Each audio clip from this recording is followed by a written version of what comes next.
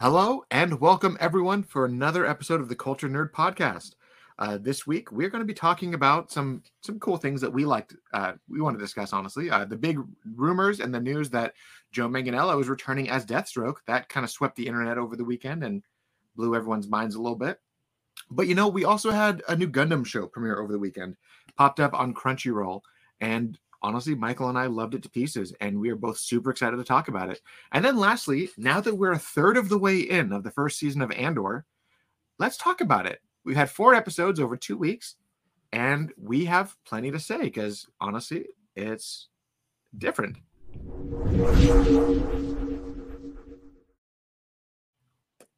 Boop. How's it going? Hello. Well, over the weekend, I'll just jump right into it, honestly, because people want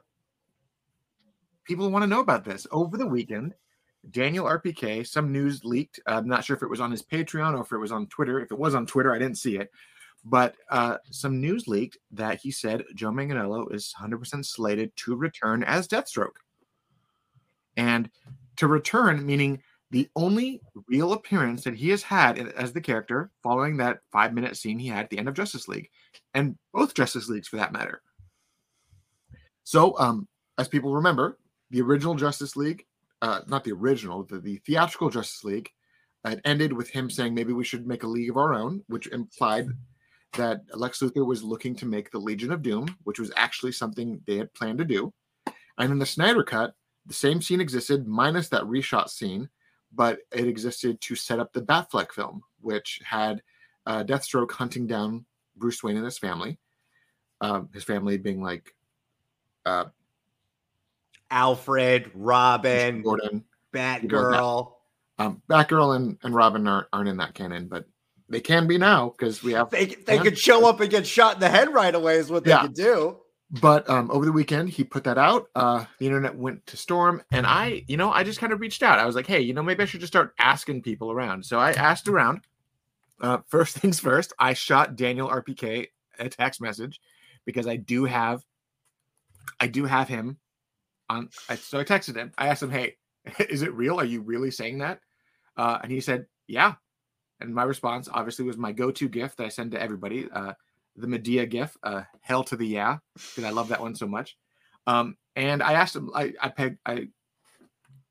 dived in a little bit deeper, asking him if he had any idea of where it was coming from, what was happening, if it was a Batfleck project, if it was something else. He said he had no idea. He just heard that Joe's back and he's digging into it more. I shot a few text messages, a couple of my friends in the WB sphere. And they all kind of said the same thing. They don't really know where he is, but last they heard was it's not for a Batfleck project, and it's more likely for James Gunn's upcoming Suicide Squad sequel. Not the Peacemaker Season 2, but the whole setup that they had with Amanda Waller going after the defectors. And it sounds like Amanda Waller needed a bodyguard. And mind you, this was actually part of the original Gavin O'Connor plan when he had his Suicide Squad set up, where she had... Amanda Waller had her bodyguard, which was Deathstroke. It was kind of like a footnote in the script leaks, but it was a thing. So it sounds like we're probably going to see Joe back, fully suited up, maybe in a different costume, but he may be, rumor has it, he may be a bodyguard to Amanda Waller. Are they shooting Peacemaker right now? As far as I can tell, they're not. I don't know. I mean, James Gunn just got married this last week, and I don't think they're shooting it yet. I think they're waiting till like all of the chips fall for the merger and some of the changes that are happening, because it sounds like James Gunn's stuff is still happening, but obviously we keep saying this, the studio is cash poor right now, so they're kind of waiting for some funds to free up. And what do we got coming out in like 2 weeks, 3 weeks is Black Adam, and it's so far the tracking numbers today actually said it's opening weekend or opening day tracking supposed to be about 60 million, which is pretty good. Is that how do movies work now, Taylor? Because movies open Wednesday night. Like I can find some movies Wednesday night, definitely Thursday night at 8:00. So is that 60 million for Friday, or is that the 3 days in between? I think it's honestly the 3 days in between. I think they're counting that as the Friday numbers, which is the lead up to that Friday, which is fine. I mean, as long as the movie does decent. I mean, if it makes its money back, if it makes its money back, then hooray. It has to, for it to even be a conversation in the future, it has to bare minimum make its money back. Yeah. Ugh. And I think we talked about before, for it to be considered successful, it needs to make around 800 million minimum. Ugh, which is a lot. That's a lot. That's a lot of cheese. It is. But I think a lot of people tend to forget is that for it to be successful, it just needs to break even, because the new studio in charge didn't really pay for this film. It was the last people who paid for it. So for sure, Deathstroke is going to get a new costume. There's nothing wrong with his other costume other than that mask is not functional. That is a mask that works if me and you are standing here and I can talk to you, but he can't do an action sequence in that mask. It needs to be a little bit more functional and breathing. I mean, he could. It'd be kind of cool to see it. I would like to see them change it up a little bit, but we'll see. I mean, because a lot of the Snyder purists say that Deathstroke has to wear the same costume because that costume exists in the Nightmare timeline, and I get that. I get that argument.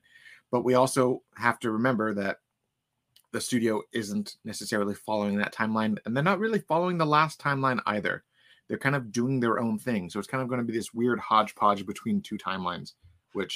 I hear you, but superheroes change costumes all the time, so that's not a good... Like, Batman has a room filled with costumes, so, like, that's not a good enough answer.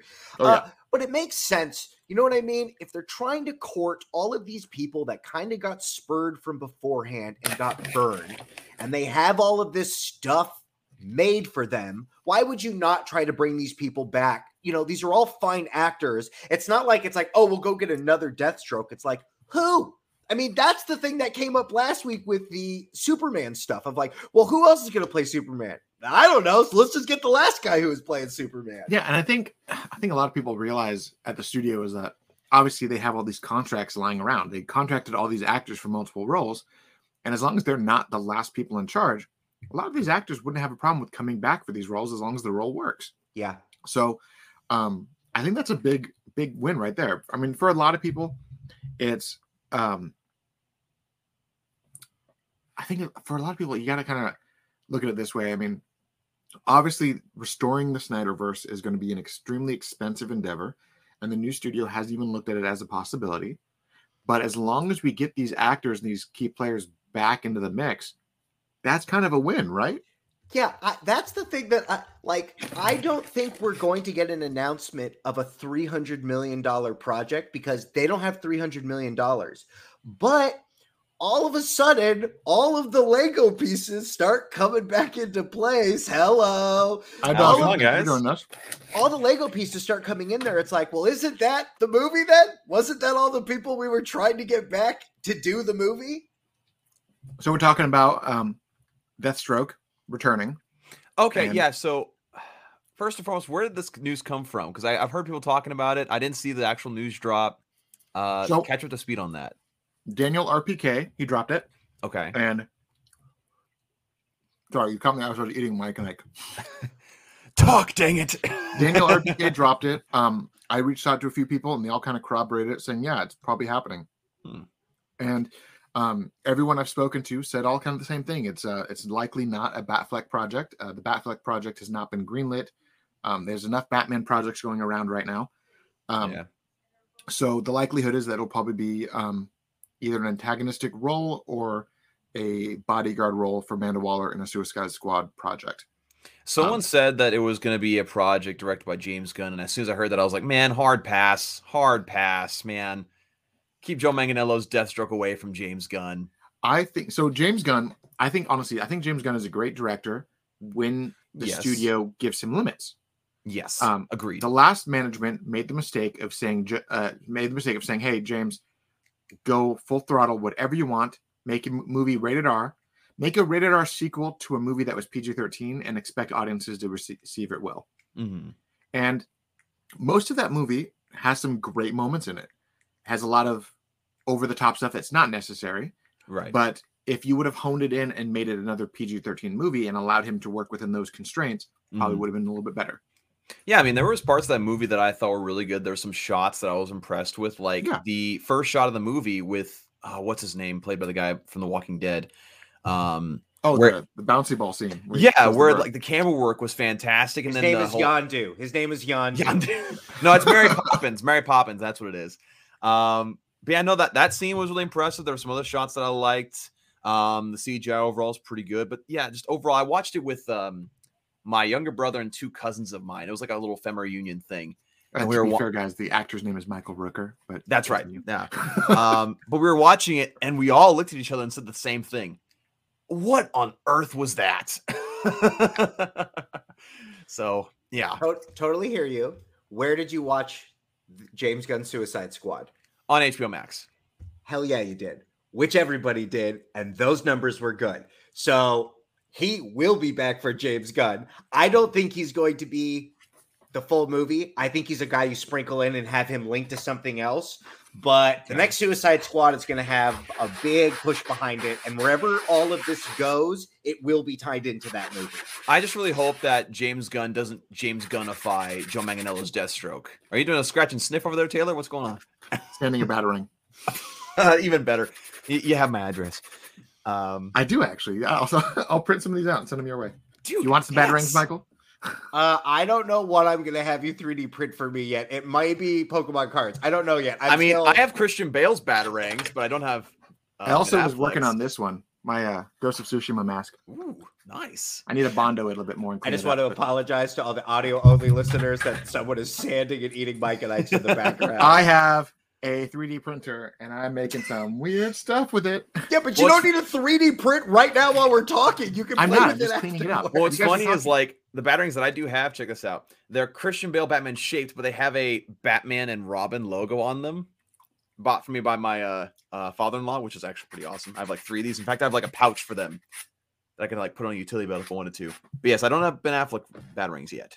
Yeah, it's like a 2-hour print, maybe less. Nice. But I can print. I now discovered how to line up multiple assets in one print, so I think I can print 5 at a time now. Nice. So I'm gonna make so many. You get a batarang. You get a batarang. Yeah. I'm also trying to find a good asset for the Kryptonian Codex. Oh, dude, I've been wanting like a necklace of that so bad because I know they sold one back in 2013, I think. Yeah, they also bundle it with an action figure when Mattel had the license, and it was actually pretty decent. Yeah. But anyways, I'll pay you. Nice distraction. Nice distraction. But as you were saying, you saw it on HBO Max, and I think that was the big thing, was that a lot of people saw Suicide Squad on HBO Max in the comfort of their home, and the movie is considered a flop because it made nothing in the theaters because everyone watched it at home. I mean, surprise, surprise, when you do both in theater and in HBO Max, it's not going to do well financially. I mean, I don't know what they expected, Well, they didn't expect much, and they basically had to sell the studio, so a lot of bad decisions were made during those and they're still years. facing the repercussions of that. I mean, there was the recent article talking about how they like cooked the numbers on HBO Max and all that, and there's a whole lot of other financial issues. It's like, man, Zaslav, I do not envy your position. Yeah, and I think that was the biggest issue, was that obviously Peacemaker was successful in its ratings. Suicide Squad was successful in its viewership numbers and the numbers that were factual. And I think what they're planning on doing is simply just giving James Gunn another go, saying, hey, now that we have a new system in place, new metrics being watched, let's see what you do with only theatrical. Maybe let's wind it up a little bit, maybe less PG, maybe less rated R, more PG-13, give it a wider audience.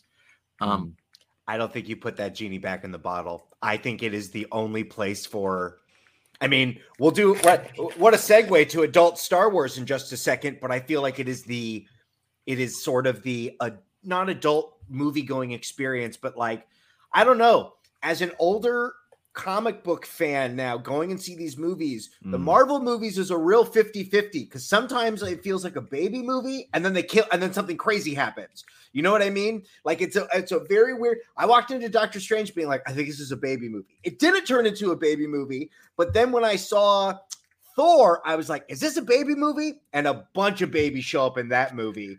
And that one, I don't know if I'd call it a baby movie. I don't know what audience that was for. Babies. I mean, honestly, that was just bad, so bad. I was so upset with that movie because it started off really strong with that gore intro. I'm like, okay, this is good. Even though the CGI was just piss poor. Yeah, CGI was a little off. I was like, okay, this is weird. All right, let's keep going. And then it turned into a rom-com, like a low-budget rom-com. Which and then Thor rides Stormbreaker like a witch's broom. That's where I mentally checked out. I was done. Yeah. I was like, I can't. I mean, it was a little funny seeing him like kind of dote on Monier and be like, oh, baby. And then like Stormbreaker just floating in behind him like, hey, what's up? And I thought it was funny, but 100% unnecessary. Like, I sat there thinking, is this actually what we're doing here? Are we actually making Stormbreaker a jealous girlfriend right now? I feel like Taika felt like, what if I push it as far as I can? Maybe they'll fire me. Or maybe he's just been sniffing his own farts too much, and he's just like, you know what, I can't do any of my own. No, I think there's something to that. I don't think he had a story in mind. I think they kind of told him like, hey, you got to do another movie. And like, obviously the bits are where his heart was at, because all the actual storyline stuff all felt like Kevin Feige was like, this has got to happen and this has got to happen. You can do anything in this in between that you want to. Because the film has huge tone shifts. Yeah. They actually talked about this in an interview, I believe, that when Taika got the script, he got the script from them, which implied that obviously they already had an outline and everything they wanted to do. They said he could do his own rewrite, which all directors are allowed to do, is take the script that they're given, rewrite it to kind of fit their way. Right. And then that's why he added the character Korg, so that he could put himself in the film. But as the rewrites took place, you could see where he had to structurally keep what they wanted, and then he just deviated hardcore. And I could see a lot of Kevin Feige's hand in the script, and then I see a lot of Taika's script, and I just didn't feel like they meshed too well together. Not at all. I mean, the moment when you see Zeus walking down the steps holding his skirt like it's a tutu, I'm just like, dude, what are you doing to my boy Russell Crowe? What are you doing to this guy? This guy went from being Maximus Decimus Meridius, commander of the far legions of the North, to this. I mean, come on. That movie made me so angry. Oh, it was frustrating. But kind of back on track as we got distracted. Marvel movies are a bit of a catch, like just a catch-22. But James Gunn did a very good job with his two Marvel movies. Yeah. Guardians of the Galaxy 1 goes down in most people's top 5 because it's fantastic. It also Guardians of the Galaxy 2. It also dictated, like, Marvel movies all kind of had a stale flavor for a while. Guardians of the Galaxy said space is filled with bright colors and 70s music. And since then, all the movies have had a flavor of Guardians for a long time now. For better or for worse. Yeah. Every single movie, they're just like, okay, this worked in Guardians. Let's do that tenfold and keep doing that to the point where now, like, I love Guardians of the Galaxy, the first one. And it was one of my favorite theater experiences I've had in recent memory.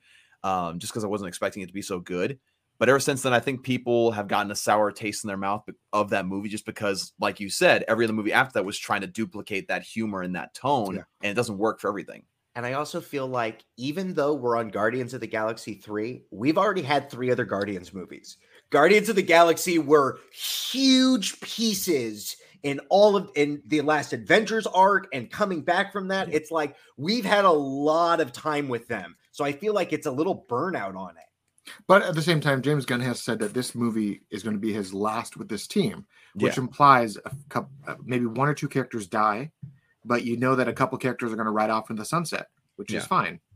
And I mean, Guardians of the Galaxy 2 probably wasn't what a lot of people wanted it to be, because it was a really heartfelt story about a guy and his dad. And after watching it a few times, I've kind of grown to appreciate it more and more. The cinematography is gorgeous for that film. Music's not as good as the first one, but you can't really top a perfect soundtrack. It's a good movie. My only issue with that movie is that Guardians of the Galaxy 1 was so expansive in nature, and it was a very immersive experience. In fact, I think my dad said it best, where it had been a long time since he'd gone to a theater and just been kind of lost in a film's world like that. And so I think the main issue with Guardians of the Galaxy 2 is that it takes a step back from that and spends a lot of time on one planet rather than exploring a lot of the galaxy like the first movie did, which is hard to replicate that feel. But it was like a smaller scale. To me, it reminded me of that the Kevin Smith line: do a big movie, do an artsy movie. Like, this felt like the big movie wrapped in an artsy movie. And it was smaller in scale, but it was bigger in emotional range, which is why I appreciated it. And it's also one of those, like, if you go from any sort of a situation where like you have issues with your dad or whatever, it's really cathartic to watch because it's like it's very much a movie about coming to terms with parentage and unresolved feelings with your dad and stuff. So like I really enjoyed it for what it was. Fair enough. Yeah, I can see that. But let's jump to our next topic because I don't know you, Dawson. I never actually talked to you about anime, so I don't know if you're an anime fan. My wife's a big anime fan, and she's been bringing me into it more and more. Okay. So do you guys have Crunchyroll? We have had it off and on. Okay. So this past Sunday, they debuted a new Gundam series, Mobile Suit Gundam: The Witch from Mercury. The first new Gundam series since Iron Blooded Orphans about 5 years ago.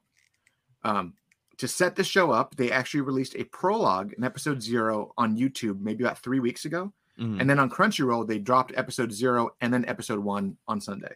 Let's talk about the prologue because... Real quick, can I piss off every Gundam fan really quick? Sure. Can you put that picture back up? It's Optimus Prime. Okay, I'm done. All right. Yeah. Well, listen, they all came about, all the transforming robots all came around a certain time. So like they all talk I just know that's other. A trigger word for a lot of Gundam fans. So Sure. All right. And goodbye, Dawson. No, but so episode 0 sets this really dark story of like government overreach and how there's this group of scientists building what they called the Gundam, and the suit was meant to be the humans' next stage of evolution. And they basically said that for land, to travel the ocean, we built ships. To explore the space, we built these. But to truly live in space, here's this new exosuit that will allow us to adapt to any environment. And they made this as a kind of an appendage enhancer. And it was like this really novel idea, but it kind of takes the same notion of like any form of science. You build something to be a tool and people misuse it. And so the government comes in and there's like this, it's kind of backdrop to this like press conference where the guy is like, we're going to just peacefully cease all of their production. You're skipping right to 22 minutes. We got to go back to 0 minutes. I didn't know where it was going to go to. Yeah. And I didn't know that they were going to take such a large step back from where the show actually began. I thought that was the whole show. I was like, there's the scientist woman. Here is our pilot with the one arm. Very Evangelion trying to get the system on. Oh, yeah. So, right. So it starts off with the main pilot is the main character's mom. And she has a biomechanical arm because of some accident. And she used it to help jack herself into the suit. And she's trying to activate the suit and trying to get it to turn on, essentially, because they have this really advanced system and it won't activate for her. They keep trying to like activate it and it's like, and it just won't do it. And they're like, what's wrong with it? For lack of a better term, the system is basically just Kaioken. And Dad went Kaioken 4 and obliterated himself to another universe. Right. And Mom did Kaioken 2, and we don't know what the limits of Kaioken is other than maybe the 33-degree level. Right, because they explain in the prologue that the suits, when you go to a certain level of connection, it can mess with your psyche. It can actually like make you go brain dead or something like that. So they're like, you can't push yourself too hard because it will destroy your brain, essentially.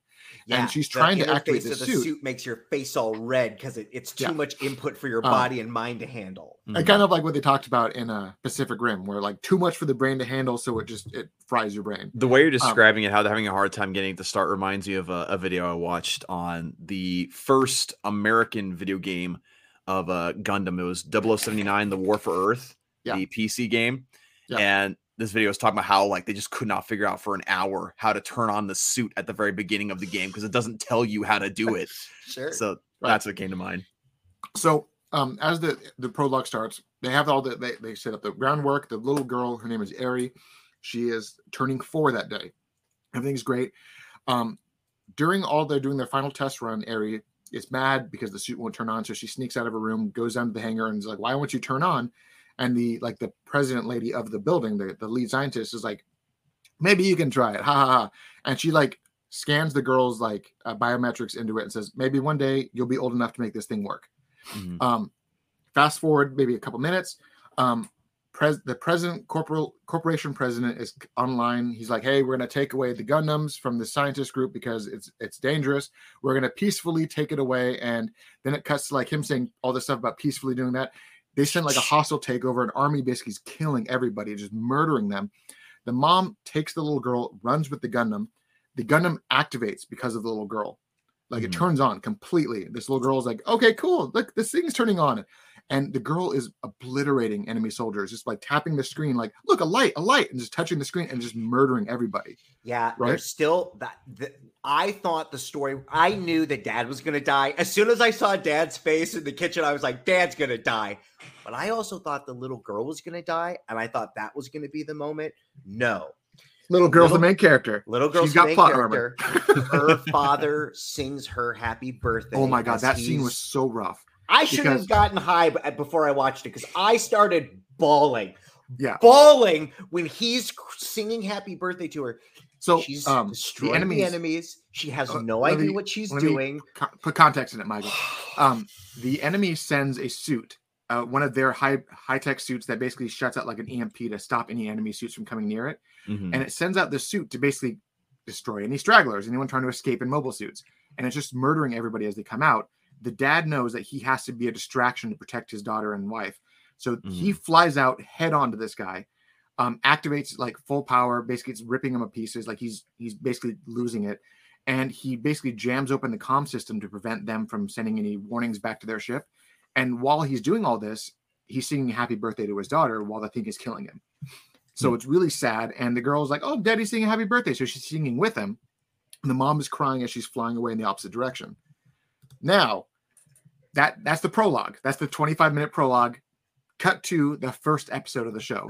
It's maybe 10 years later, 15 years later. Yeah, the little girl is now of high school age. Yes, and she has now enrolled herself in this special school colony, essentially. And the way this colony works is that in this future, corporations have gotten so big that they basically control the economies, the governments, everything. The guy who performed sounds a little familiar, doesn't it? The guy who performed the hostile takeover is now the president of the universe, essentially.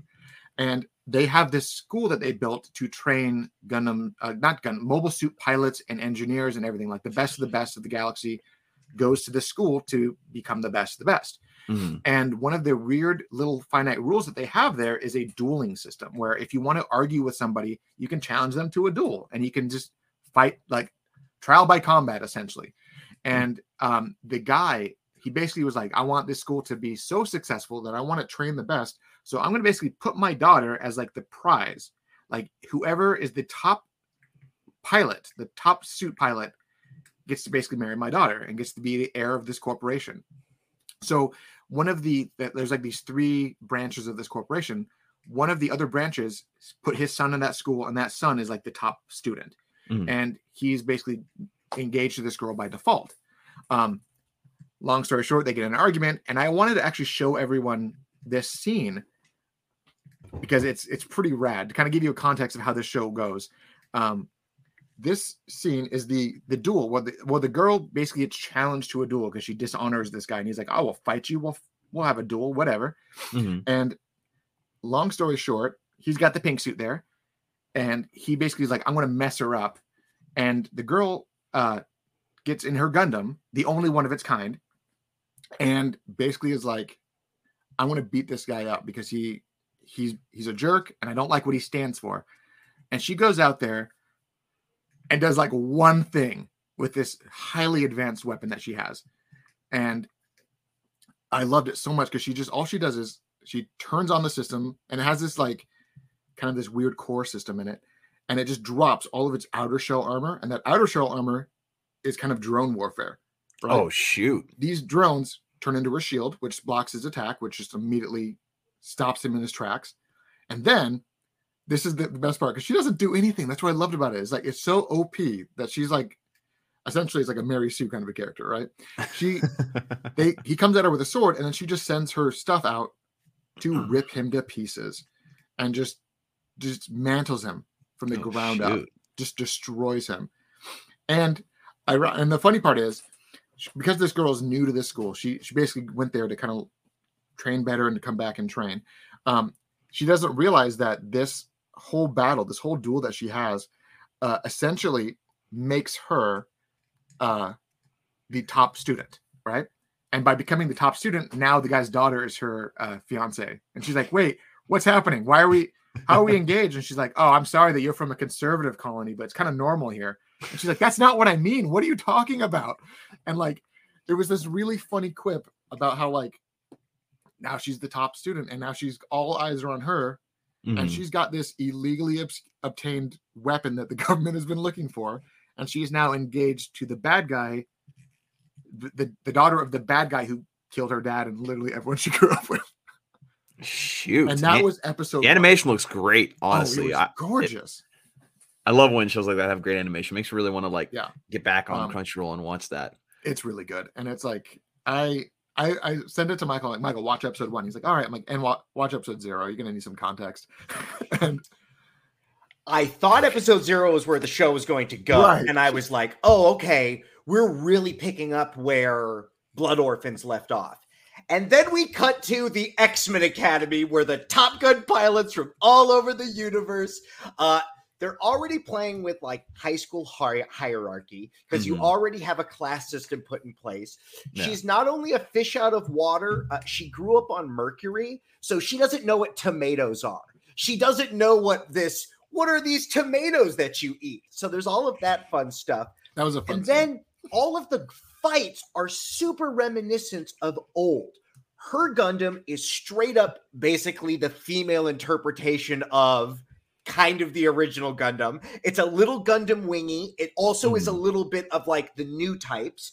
She herself is some sort of new type because when we saw her as a kid, when she was wearing the system, her face was all blue, where all the other guys who are getting their energy sucked out, they had the red faces. Also, she is a child soldier because she thinks this is basically a video game. Because the other girl is like, why? The other girl steals her suit to like, I don't need anyone to protect me. But it turns out it's not a white knight. It's a white lady knight. And the lady goes, no one drives my suit but me. This suit is my family. And then she starts giving this system that sounds like something out of like, Kick-Ass, right? Where like she was trained by her mother. I get a point if I don't run away. You get 1 point for advancing. She is a murder machine and she has no idea. And I couldn't believe that we were going to put this overpowered pilot in the shell of just a high school drama. It is so silly and the animation is gorgeous.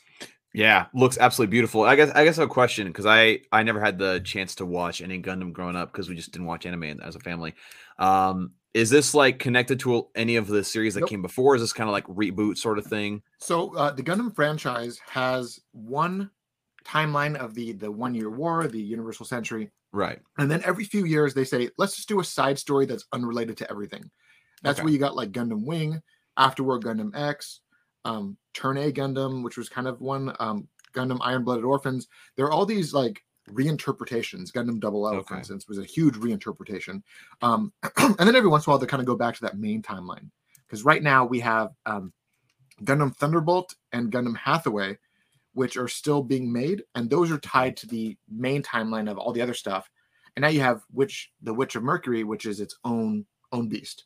Right. Which is as you see, the main Gundam has visual cues from the original Gundam. It's got like the white horns with the red forehead bit, the yellow, the blue, but then it also has like the frame style of Iron-Blooded Orphans with like that weird top heavy, thin waist, big hips. Like it had this weird like exoskeletal system, which was very much part of their redesign system that they used for Iron-Blooded Orphans. Okay. So I love it because all of the combinations of the shield and the funnels are all classic weapons. And instead of giving her like one, she's just going to get them all. She's just going to get one of each of them. Yeah. And like, it's funny because some of the toys have already kind of spoiled some things where you have, like the Gunpla sets that came out. I ordered the first wave of it. They'll come whenever they come because apparently they sold out everywhere because apparently everyone loved it to pieces.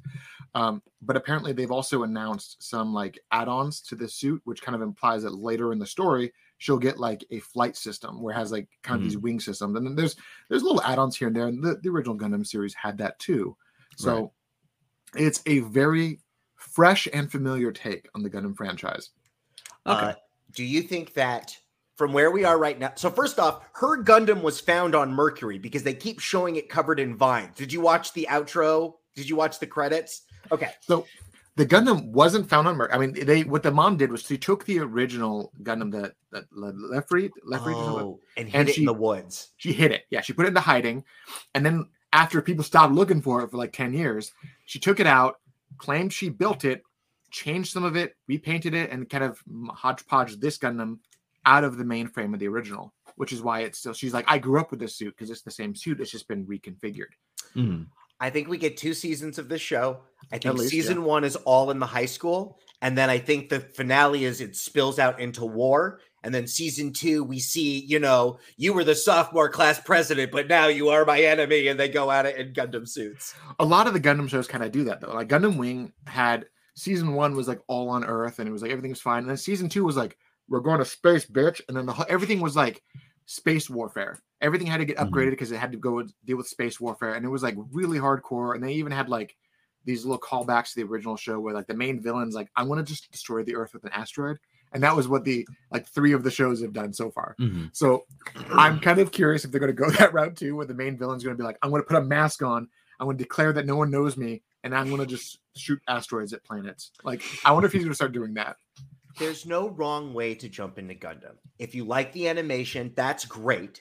Yeah. If you like the characters, even better. And if neither one of those does it, jump to another series because the series are also different from each other. If you're like, right. I don't like serious war. Because it's been around since what, the 70s, right? 70s, yeah. Yeah. And funny enough that when the original came out, if you were to watch the original show, it has a lot of flavors of Star Wars. There's a lot of just like something was in the air of the 70s and they both picked up on it in 2 different places. Yeah. But and one of the little nods I really liked was how this character, the main character, her name in the prequel, the OVA, like the little prologue, her name was Eric Samaya. And then when she enrolls in the school, her now name is Soleta Mercury. So obviously she's changed her name. And that's going to be a later plot point when they start seeing flashbacks and like, oh, by the way, this isn't my real name. I've been hiding because your dad's trying to kill me. Like, that's probably going to be something that later on comes about. So, and they use cell phones to start the Gundams now. You have to put your cell phone in the That was a funny thing. So they each have, and she called it her class data pad. And it's essentially like a slightly bigger cell phone. Mm-hmm. And it's used kind of like a PDA, right? Not a cell phone, but like a PDA. And it's kind of also used as a security key to open doors, put your key in. And she kind of like the tablet in Breath of the Wild. Essentially, yeah. Yeah. And the configuration, the girl steals her PDA and then takes her suit and doesn't know how to use it. That's why she's like, you stole my stuff, give me my suit back, I will fight this for you. And that's how that all went about. But it was really, really fantastic. The combat, because it is a dual academy, this is a higher conspiracy for both of you. Because it's a dual academy, and each week we're going to see 2 different suits go at it, right? Trying to prove something. It feels a lot like the Gundam versus video game. Have you played that one where it's player versus player? You design a group. I wonder if they're trying to also upload this into the arcade game because this felt very Virtual Fighter like. All right, Here we go, bro. Whose mech is going to win supreme here? Yeah, it was interesting because they talked about how the dueling system was kind of like this old West style dueling where like if you have a disagreement, you can challenge someone to a duel, and if they accept it, it's trial by combat. And it's not a good system. We shouldn't run society off this system, but they're doing it in space. But it's kind of interesting because like the guy, he basically created this dueling system to kind of like make these guys fight each other till they became the best. The best, like. Competition breeds excellence. And that's why he's like, I will do this dueling system. They'll fight each other until someone is the best of the best. And he's like, the winner gets my daughter. Like basically like old style Japanese. Like I want to put my daughter as a arranged marriage prize to whoever's the best. And no one was expecting this like 14-year-old girl on her first day from this academy to essentially be the best. Yeah. It's so fun when her suit changes and she's like, oh, you now have to marry me. She's like, but you're a girl. She's like, oh, you don't know how progressive we are out in space. This can happen. And she was like, oh no. It was such a great spot. And I wonder, I feel like we're going on an Ava journey because our main character feels a lot like Rey. She's very soft-spoken. I do feel like she's going to break down at some point. She killed the bad guys like it was a video game, like your cat touching a fruit ninja. She was like, you die now. And she just was good at it. Yeah. So it's going to be very interesting for them. I think what's probably going to happen is she's going to like be shown the security footage of her escaping and be like, and this suit killed 5 pilots, and shows their faces, and she's like, "You mean I killed someone?" And that'd be like the moment where she like snaps, where she like is shown what she did when she was a kid. That's how I see it going, honestly. I think he muted himself. He muted himself. But let's get to the last topic, because I think we're talking a lot about Gundam here. Last topic. Let's get into Andor. Yes. So we are. There's 12 episodes this season, or is it 12? Yeah, 12 episodes this season. The final episode's due to stream right before Thanksgiving. And we had 3 episodes at its premiere, and then 1 episode last week. And I like it a lot. And that's it. That's all he has to say. There's so much I want to say. Right. There's so much that I want to say about it. But I was a huge fan of how they released those first 3 episodes together, because it felt like it was one self-contained story. And it felt like a movie that you needed to watch to kickstart the story of the rest of the series. It was like a 3-hour-long pilot. They should have released, I think tonally, it takes you out. It should have just been a movie. I mean, I understand that, they want it to be episodes and weeks and stuff, but why not have a version of it like, premiere day edition with everything put together? Because it is a movie. It's the full story. And I don't know if, because they're shooting this are they shooting this in England? I don't know where they're shooting it, actually.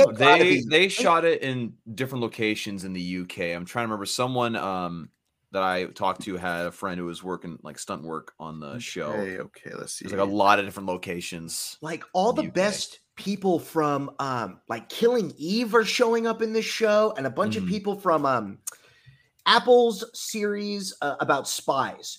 I forget what it was called. The Underdogs, something. They're the B Office or something of MI6. Like all of these great supporting actors.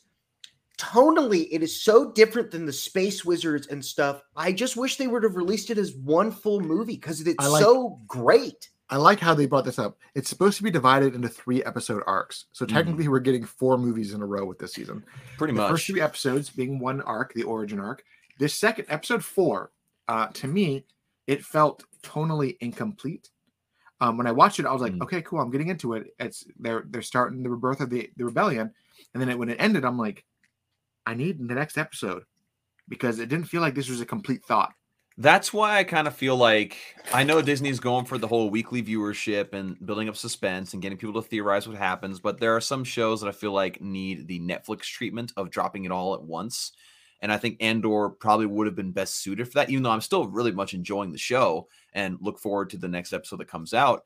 But I do think, they should have dropped it all at once, because like you said, it feels like a bunch of movies. And it also is a lot slower of a buildup than all the other Star Wars shows have been. Yeah. I mean, you could say that maybe Kenobi was slow to build up, but even then, that was like maybe 2 episodes, and then you were in the thick of the story. Same thing with Mando and Book of Boba Fett. You got pretty much into it right away. In this show, I appreciate the tone shift. I appreciate the pacing, even though, like you said, there are some things that make it feel a little incomplete just because you have to wait a week for the next episode. Yeah. The main thing I keep saying about the show, and we talked about it on the 4 Nerds the past couple of weeks, is I just love the fact that this show abandoned the volume tech for actual on-set locations. Of course, except for Coruscant, you can't really do that on live set locations. But the fact they actually filmed these scenes like in the hills, in actual dark, dreary areas, and it just makes the show that much more immersive, and it makes it feel that much more organic, and it makes it just, you're not taken out of it, because with Book of Boba Fett and the last season of The Mandalorian, the volume tech was obvious. It was so obvious. But in this show, you don't have that issue. You're not taken out of the show because you notice, hey, that's obviously volume tech at that spot right there. Yeah. And I think that was, you kind of got to give it to the development team. I mean, was it Tony Gilroy? Yeah, he's the guy who's like running this thing. He really felt that this show needed to have that Star Wars feel to it. And the Star Wars feel was shooting on location, doing everything practical with CGI cleanup. Yeah. Which I think is the best way Star Wars has ever been. When you go too far into stagecraft, you get episode 2. Yeah. When you get and then when you find a happy middle, you get The Force Awakens, which I think was probably the best of the new trilogy, because JJ Agreed. at that point knew that you have to do practical with everything else. And I lost Michael, and now he's back in a new window, and let's bring him back. And we're back with Michael. Is it working now? It's working now. All right, Yeah. cool. But like you're saying, Taylor, like the best thing you can do with stuff like this is rely on practical and fix with CGI when needed. Yeah. Right. That's the best way to go. That's where it always looks the best, where it's the most immersive. Whereas the flip side, a lot of these other things, like I know the prequel trilogy relied heavily on CGI, and some of it worked, some of it didn't. But when you rely too much on it, it becomes an issue because you overwork your CGI artists. Some things get incomplete. Some scenes, it feels very disjointed and disconnected. And again, it takes you out of it, but there's no issue with that whatsoever with the show, at least that I've seen. I personally feel, and I know this is kind of a controversial opinion, I've always felt that when the technology gets good enough to where you can uniform special effects, do the George Lucas treatment, go back to all of the movies, every single one of them, and clean them all up to make them uniform. Yeah. Don't do like I like when the special editions came out in the early 90s, Michael and I saw them in theaters. You had the deleted scenes added back in. Those were great and all. He did some color correcting and stuff like that. And then he kind of just did it every year. Every year he added more stuff to them. But I would very much like them to kind of go back now and clean up some of the weird blue screen effects that you had in episodes 1 through 3. I would love them to clean up some of the weird special effects issues in the original trilogy. Get rid of the scene where Han meets Jabba and steps on his tail, even though he obviously doesn't actually step on it. They just lifted up his character into the air. They can clean that up very well. They could. I also want them to fix the deepfake Luke in season 1 of Mando and replace him with the deepfake Luke we got for Book of Boba Fett, because it's only been like a year and a half. Just go back and redo it. Yeah. Just do it. Yeah, I agree.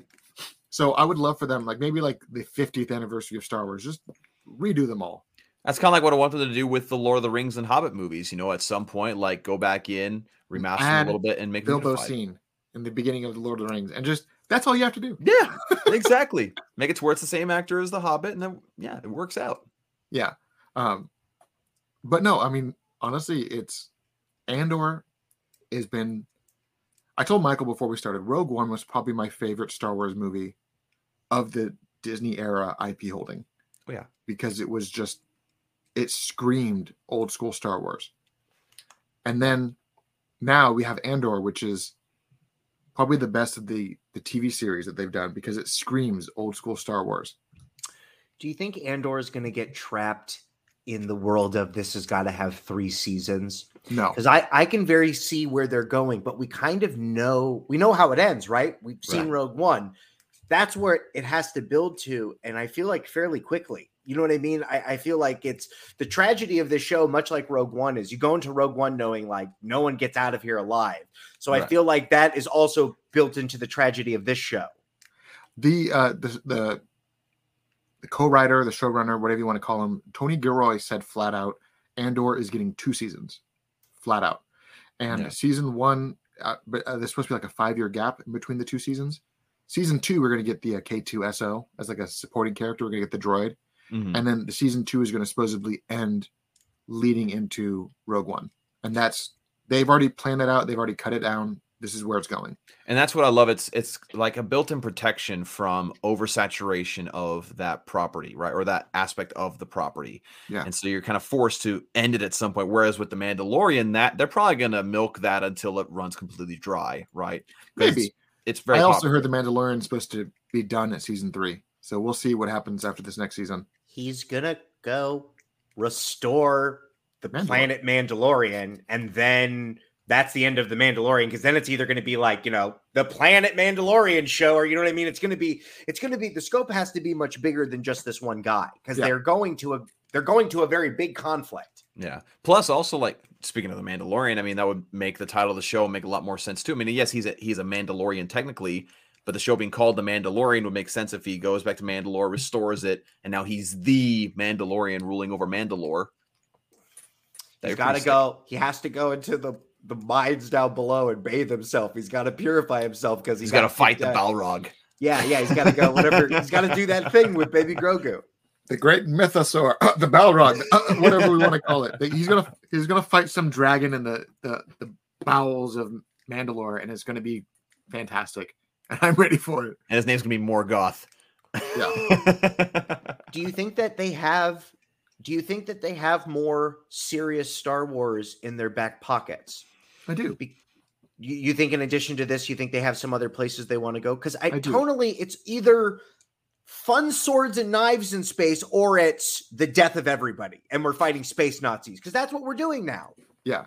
I think the reason why a lot of people are liking Andor more than the other stuff is because the other stuff is kind of, for a lot of people, Star Wars has always been the story of rebellion, and Andor is the story of rebellion. You get to see how bad the universe was and why rebellion was required. And things like Mandalorian and the Book of Boba Fett take place post-Empire, which is supposedly the heyday of the New Republic, or whatever they want to call themselves. And there's not that same kind of overarching villain. And with the man, like with Andor and all that other stuff, you know that the overarching villain, Vader's out there. You know, the Emperor's out there. You know, right. Galactic enslavement is out there, and global crisis on a universal scale. You have all these things that are like fun backdrops for these dark stories. And that's why I kind of liked how the Mandalorian, the first season of Mandalorian, you kind of saw this remnant of the Empire, which is clearly not giving up. Second season, you introduced the notion of now we have to bring back our people. But Book of Boba Fett kind of felt aimless.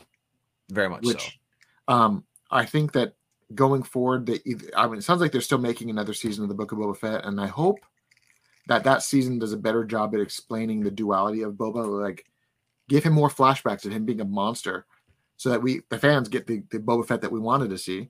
Yeah, and have him dealing with the repercussions of his actions of that time. Like, have stuff like that happen. Like, have like a series of flashbacks like you did the first season, but those flashbacks are heyday Boba Fett making enemies. And then present day, you have those enemies coming for him. Yeah, and I think with this show Andor, I think the reason that it stands so far apart from the other shows, aside from the first two seasons of The Mandalorian, is that overall the writing's just better. You know, Kenobi was fun, but the writing wasn't great. The pacing, the directing wasn't anything to write home about. There was plenty of issues with that. It was like, even though I have the Kai cut or whatever it is, where he edited it into like a 2-hour movie, fantastic, a lot better. Solves a lot of issues, but it definitely had its own issues with the show.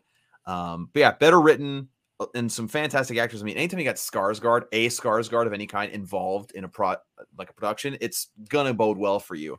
But as far as like Michael, you asked about serious Star Wars in their back pocket. One thing that I would like to see, this might be a little controversial for some people because they might not want them to touch this. I would like to see a Wedge Antilles show, kind of talking about him, because there was a comic back when Dark Horse had the rights to Star Wars comic books, where it was the tragedy of Wedge Antilles, talking about how he joined the Empire in that canon, where he was just kind of a free-spirited pilot who kind of went off and did his own thing and came back and found that the Empire had destroyed his village and killed the woman that he loved. Like something along those lines, like a little mini series of Wedge Antilles or something to that effect. I think it would be really nice to explore that heyday of the Empire, kind of like what you're talking about, Taylor, how to talk about the overruling of the Empire and all that good stuff. I'd like to see a lot of that. And Skarsgård, he's just so good. One thing I loved about this scene in particular, how he's like this black market, not even a black market. Like he's a high-end antiquities dealer. Yeah, which is just their way of saying he stole a bunch of shit. And when he kind of got into character on his ship, you could tell he's like disgusted with himself. And he's like, he's putting on the rings, putting on the wig. He's like, I hate this. I loved this scene in particular because it was riddled with Easter eggs. Yes. You got Mandalorian armor. You've got Wookiee helmets. You've got Twi'lek family trees. You've got all these things. But then there's an Alexa Amazon on the wall. This guy in the background, right? Starkiller Marmotha was the one of the best Easter eggs of all time was Starkiller armor. Starkiller's Sith armor from the non-canon Star Wars The Force Unleashed Sith timeline, where he falls and becomes a bad guy. His armor is just hanging out in the background. And if people haven't played that video game, in that timeline, in that non-canon world, Starkiller, as an agent of Emperor Palpatine, straight up murks Obi-Wan Kenobi not once, but twice, because he has to kill him as a Force ghost. He turns Luke to the dark side, kills Leia. He also kills Han. Like, he straight up kills the Star Wars universe. He throws Han into the engines of the Millennium Falcon and then downs the Millennium Falcon, killing Chewie. Well, and then, what happens is that he kills Obi-Wan, then Obi-Wan comes back as a Force ghost, and then he throws Obi-Wan into the engines of the Millennium Falcon. That's right. Han, I think he kills later. He does something with Han. Yeah. But either way, he makes Luke his apprentice, and then they go take down the Emperor together. And it was fantastic. It's awesome. But we're about to wrap up there, guys. We're hitting our hour mark. One thing that I wanted to bring up is something that, last week when we talked about Henry Cavill coming back, Michael was like, he's coming back. You've heard it. I'm declaring it. It's happening. And he put like his entire reputation on the line just by declaring this openly. Then on Saturday, show him the TMZ pics, Taylor. Then on Saturday, Henry Cavill was spotted in LA with black dyed hair with his girlfriend. And everyone kind of realized, oh, it's happening. It is happening. Henry is back. It's happening. Am I going to be the bad guy by saying that I'm still not convinced? You'll be convinced about 3 weeks when he shows up on screen. I mean, I want to see him on the screen. I want to see him in the Superman suit again, but I don't want to say that I'm bitter, but I'm bitter. I'm a bitter fan that has a hard time believing that anything has Warner Brothers words in the title can do anything right. This is a new Warner Brothers. I know that. That's the thing I have to overcome. Discovery plus Warner Brothers. See, I know that, but there's still the words Warner Brothers. And they fired all the bad people. The bad man went away. I know, but it's still the company name, and I'm just thinking like, there's so much negativity attached to it.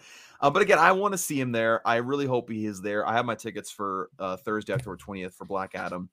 I'm going to see it that Friday on the actual 21st. I'm going to see it with my son because. Well, I'm going to message you all the spoilers, and then you're going to hate me forever. Oh, I already know the spoilers. It's super difficult to go to not. You have to see a movie either Thursday or Friday, or Taylor will just text you casually. Hey, did you see the new movie? What'd you think about the third ending? It's like, hold on, bro. I'm watching it as we speak. Yeah, we actually had an issue when I was like, you need to watch Doctor Strange. He's like, I'll see it today. I'm like, I saw it last week, dude. You need to see it already. I'm going to start sending you spoilers until you see this movie. And he saw it. So, oh man. Speaking of Henry Cavill's Superman, though, has been a couple pictures circulating on social media. It's like a blurry picture, apparently, of like a screening with Henry Cavill in the suit, and to me, it looks like fan art. It is. From what I was told by a few dozen people, the pictures that are coming out are 100% fan art, just different angles of fan art. Yeah. Apparently. They've pulled the scene from any pre-screening. So when we see it, I think the first people that will see it will be the people who see it on Thursday at 7:00. Yeah. They'll be the first people to see it. Which, I mean, like, if you're going to have a surprise like that, don't have it in the screenings. Like, just save that for... the screenings for Spider-Man, for instance. Yeah. When that movie, everyone and their mom knew that Spider-Man was going to have the other Spider-Man in that movie.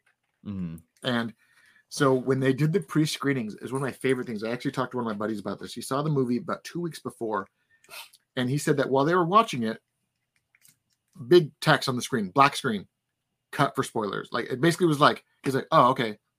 And then it would go to another scene. Cut for confidentiality.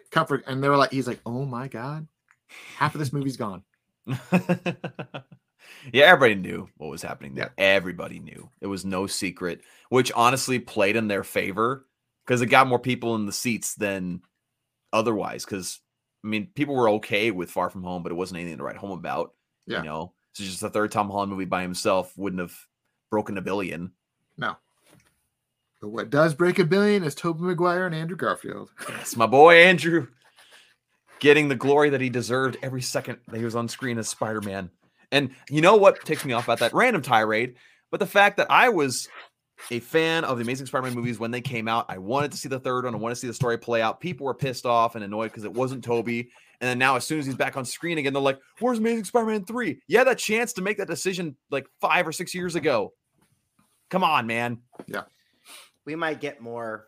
I think we will absolutely get more team ups like this, but I don't think Unfortunately, no. We'll get Uncle Ben scenes with them and flashback scenes, but no more like that. I still remember how excited I was watching the credits of Amazing Spider-Man 2, where all the hints of the Sinister Six were being shown, and I was so excited. Then nothing happened. I was devastated.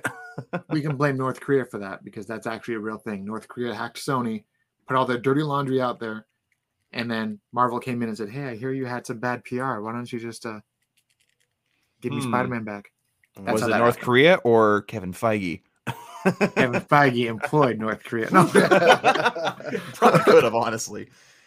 But on that note, thank you all for joining us. This was a fun conversation. If you want to support us and help us do what we love to do, go join our Patreon. And for those of you who do support us, thank you tremendously for keeping us going. We are lots of things are happening behind the scenes that we're trying to move forward with. Every bit helps. So thank you all for helping us. And for those of you at home, thank you for joining us. Hit that like button, hit that subscribe button, hit that notification bell. Join us whenever we go live because we might start doing it more often than every Tuesday, but we'll see what happens. And scan that QR code and go check out all of our other stuff. We do have a website, everyone. So go to that sometime. All right. Thank y'all again. Goodbye, everybody. Bye.